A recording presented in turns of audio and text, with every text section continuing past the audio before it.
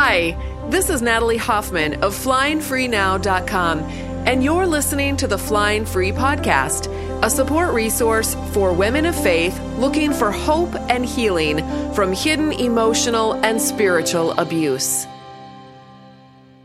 Welcome to episode 91 of the Flying Free Podcast.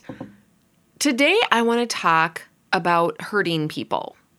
No, I'm not going to teach you how to hurt people. Most of us aren't interested in doing that. In fact, most of us stay stuck because we don't want to hurt anyone.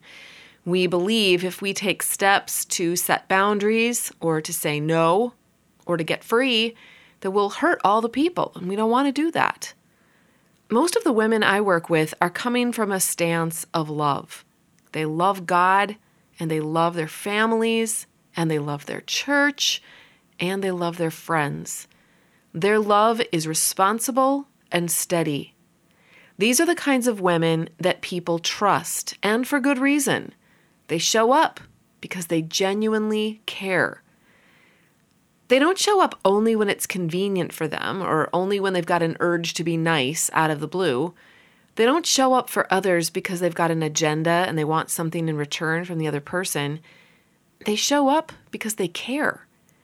These are not the kinds of people who neglect their relationships or their responsibilities. Now, you take a woman like that after she's been burned over and over again by people who do take advantage of hardworking folks, and you begin to educate her in the importance of taking care of her own personhood, of setting those healthy boundaries, and of being able to say no when necessary so that she can say yes to her priorities. And you know what happens? She sees the truth, and she wants to do something about it. But you know what her number one concern is? You know what she tells me? I know I need to make some changes in my life, but I don't want to hurt anyone. She feels the burden of responsibility to manage her husband's personal life, to manage her children's education, to manage all of their emotions, to manage their physical health and well-being, to manage their schedules, to manage her volunteer work at church, to manage her friendships, to manage her home, and we could go on and on and on.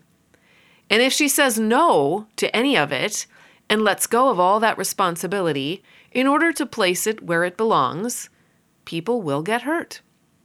Her husband may miss his appointments. Her kids may not do their homework. Her friends will get upset that she isn't calling them to check in and see how they are doing. Her church will have a huge gap in that ministry that she was running, and people will suffer. Her home will never get clean, and the family members will have to wear dirty clothes to work and school because their servant won't do their laundry anymore. So much suffering, and it will be all her fault. My first thought is that this woman has a ton of power, doesn't she? My goodness, she runs her life and the lives of everyone around her. If you take her out of the equation, their lives fall apart. But you know what? My second thought is, she's given away all of her own power to them. They actually run her life for their own agendas. So which is it? Does she have all the power, or do they? And who is really hurting here? I personally think they've all given their power away, and I think they're all hurting as a result. But each one of those people are not hurting because of someone else. They're hurting because they've given someone else responsibility for their own happiness and well-being. And when human beings do that, they become disillusioned and unhappy. You see, it's impossible to be free when you give your freedom away. You guys, the scenario I just described is how the world seems to operate everywhere you go. Everyone wants to control everyone else, but nobody wants to do the one simple thing that could break the spell, and that's to control your own self. Nothing else. Just yourself. I'd like to propose a new way of living. Now, just know that most folks will never buy into this way of life. It goes against our brain's programming. You see, we've literally been programmed from birth to want to either, 1, take control over others, or 2, to give up control to purchase love and acceptance. We do one or the other, and sometimes we do both. But if we took control of the one life God did give to us to control, and that's our own, no matter what anyone else says, and believe me, those who love to control will have total snit fits when you take back control of your one life that they want for themselves, and Christian people will use Christianese to shame you for taking your life away from them. They'll tell you that you're selfish, rude, unloving, stingy, and all the bad things. But just know that they are simply distraught that you've taken away their little plaything, you. And it's emotionally upsetting for them. It will take them some time to recover, but you wouldn't believe the resiliency of the human spirit. Trust me on this. They will survive. And they may even grow up a little bit in the process, which is always a good thing for the world. So let's just say that you take back your life and you decide what you will and won't do and when. You decide what you can offer and what you cannot offer. You decide when to say yes or no. And then, what if you let them manage their own drama around all of that? Let them make your life mean whatever they want it to mean. It's all fine. They get to be who they are. They get to have their own rule book for how life is supposed to work, just like you do. Here's the thing. You may discover that some of your friends, even family, are not a good match for you. They want you to be blue, and you're a yellow. You've been trying to be blue for them for so dang long, but now you decide to be who you are, yellow, and they don't like it. Yellow doesn't work for them and their agendas, so they're going to be hurt that you've withdrawn your blueness from them and caused them deep upset and distress. Will they accuse you of changing and hurting their feelings? Yes, they might. And that could be upsetting to you if you buy into their manual. You see, in their manual for life, you must be blue. So if you believe that their manual is the master manual for all peoples everywhere, you may believe that you are responsible for their emotional well-being. This will cause you to feel guilty, and you may go back to being blue to ensure their state of emotional equilibrium. But what if you decided their manual belongs to them? What if you knew that their manual is just their own programming, based on all of the things that they have heard, seen, felt, experienced, and learned throughout their life? And there's not much you can do about that. They get to have their manual. They get to believe whatever they want to believe, and that's their freedom, and that's their choice. Does that mean that their pain over you choosing to be your beautiful blue self is your fault? That you are somehow responsible for their emotional angst over your blueness? Nope. And nope. And more nope. You see, we can't cause pain in someone else when we are just being ourselves. If they experience pain, it's because of what they are making your choices mean for them. So let's bring this into real life, okay? Because we're not actually talking about blue and yellow here. Let's say that you decide to stop working in the church nursery because you've got your hands full at home with a 2, 4, 6, and 8-year-old. Now, the nursery coordinator, who also happens to be a good friend of yours, makes that mean that you're not a very good friend. Now she has to find a replacement for you, and it's hard to find people who want to be a good Christian and serve in the nursery. What I'm saying is that's okay. She can make it mean that, and her feelings might be hurting, and that's okay too. The reality is you do love her and the church nursery, and no, you can't work there right now.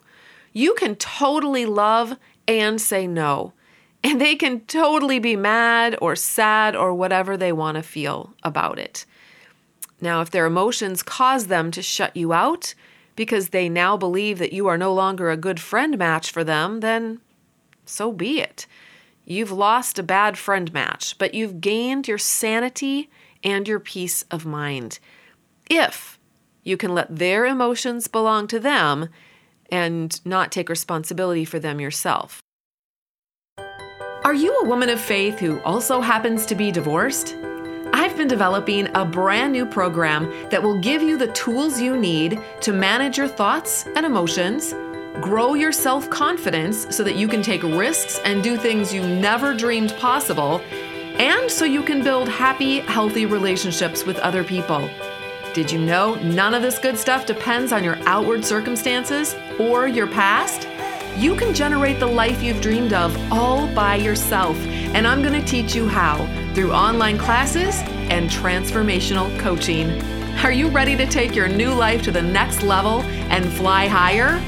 Learn more and get on the waiting list at joinflyinghigher.com. Let's do another example.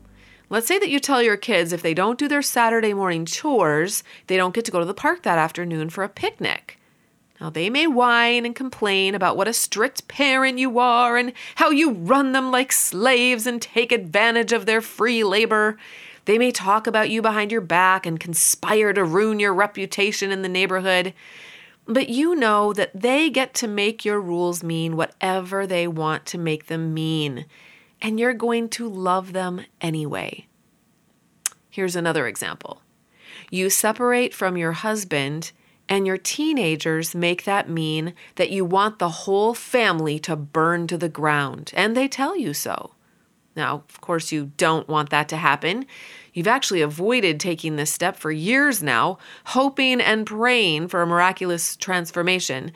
But as you enter your 40s and consider the rest of your life, you know you won't survive under the circumstances unless you do something. You see your kids growing up and getting ready to launch their own lives, and you realize you never launched yours. Well, you tried, but it got shut down by the guy you're now choosing to separate from. Your teenagers get to have their thoughts, beliefs, and emotions about all of that. That's okay. But it doesn't mean that you have to think, believe, or feel the same way, or you're a bad mom. Parents and kids often think about life in very different ways. That's totally normal. You see, once you can normalize some of the drama, you can be more objective about it. You don't have to go deep diving into the same pool of emotions your kids are swimming in. You know, as an adult, that your kids will recover more quickly than you might imagine. And they will learn through this family disruption. Life for your kids is going to be just as hard and just as wonderful as it was for you.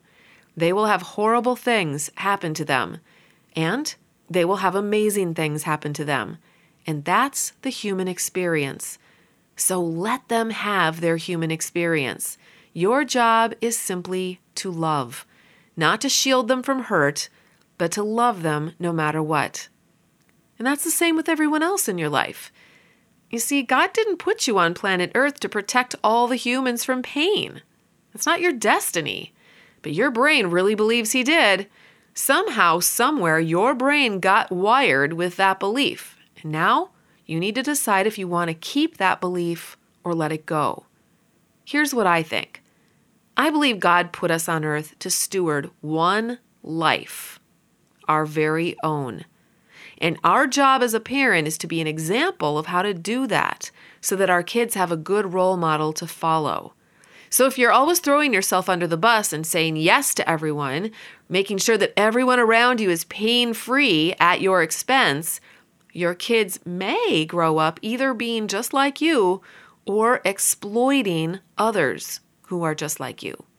And what we really want for them is to grow up taking care of and being personally responsible for themselves.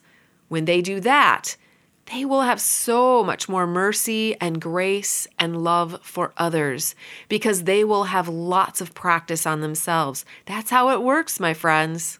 What I'd like to show you is that when you say no to something and then you think, I'm hurting everyone, you feel guilty. And when you feel guilty, you go out of your way to grovel and make up for what you just said no about. And the result is you end up hurting yourself, the one person you actually can control and take responsibility for. What's the bottom line here? If we have a pulse and we venture out of our hidey holes, it is inevitable that we will rub someone the wrong way. We'll look at them the wrong way. We'll make the wrong choice according to someone else's manual, and they will make it mean that we have hurt them or hurt our country or hurt the cause of Christ or hurt the entire world. But the only way you actually, in reality, hurt anyone else, including yourself, is when you take their freedom to be responsible for their own lives away from them, and you take it on yourself. That's how we really hurt other people here on planet Earth, when we steal their personhood away from them. Jesus never did that, and he never let anyone do that to him either.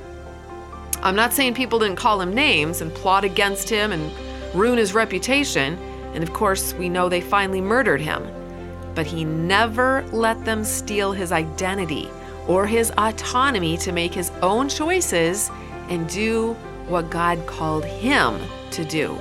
And he never forced anyone to do what he wanted them to do either. Do you see Jesus? Let's be like him. Thanks for listening, and until next time, fly free.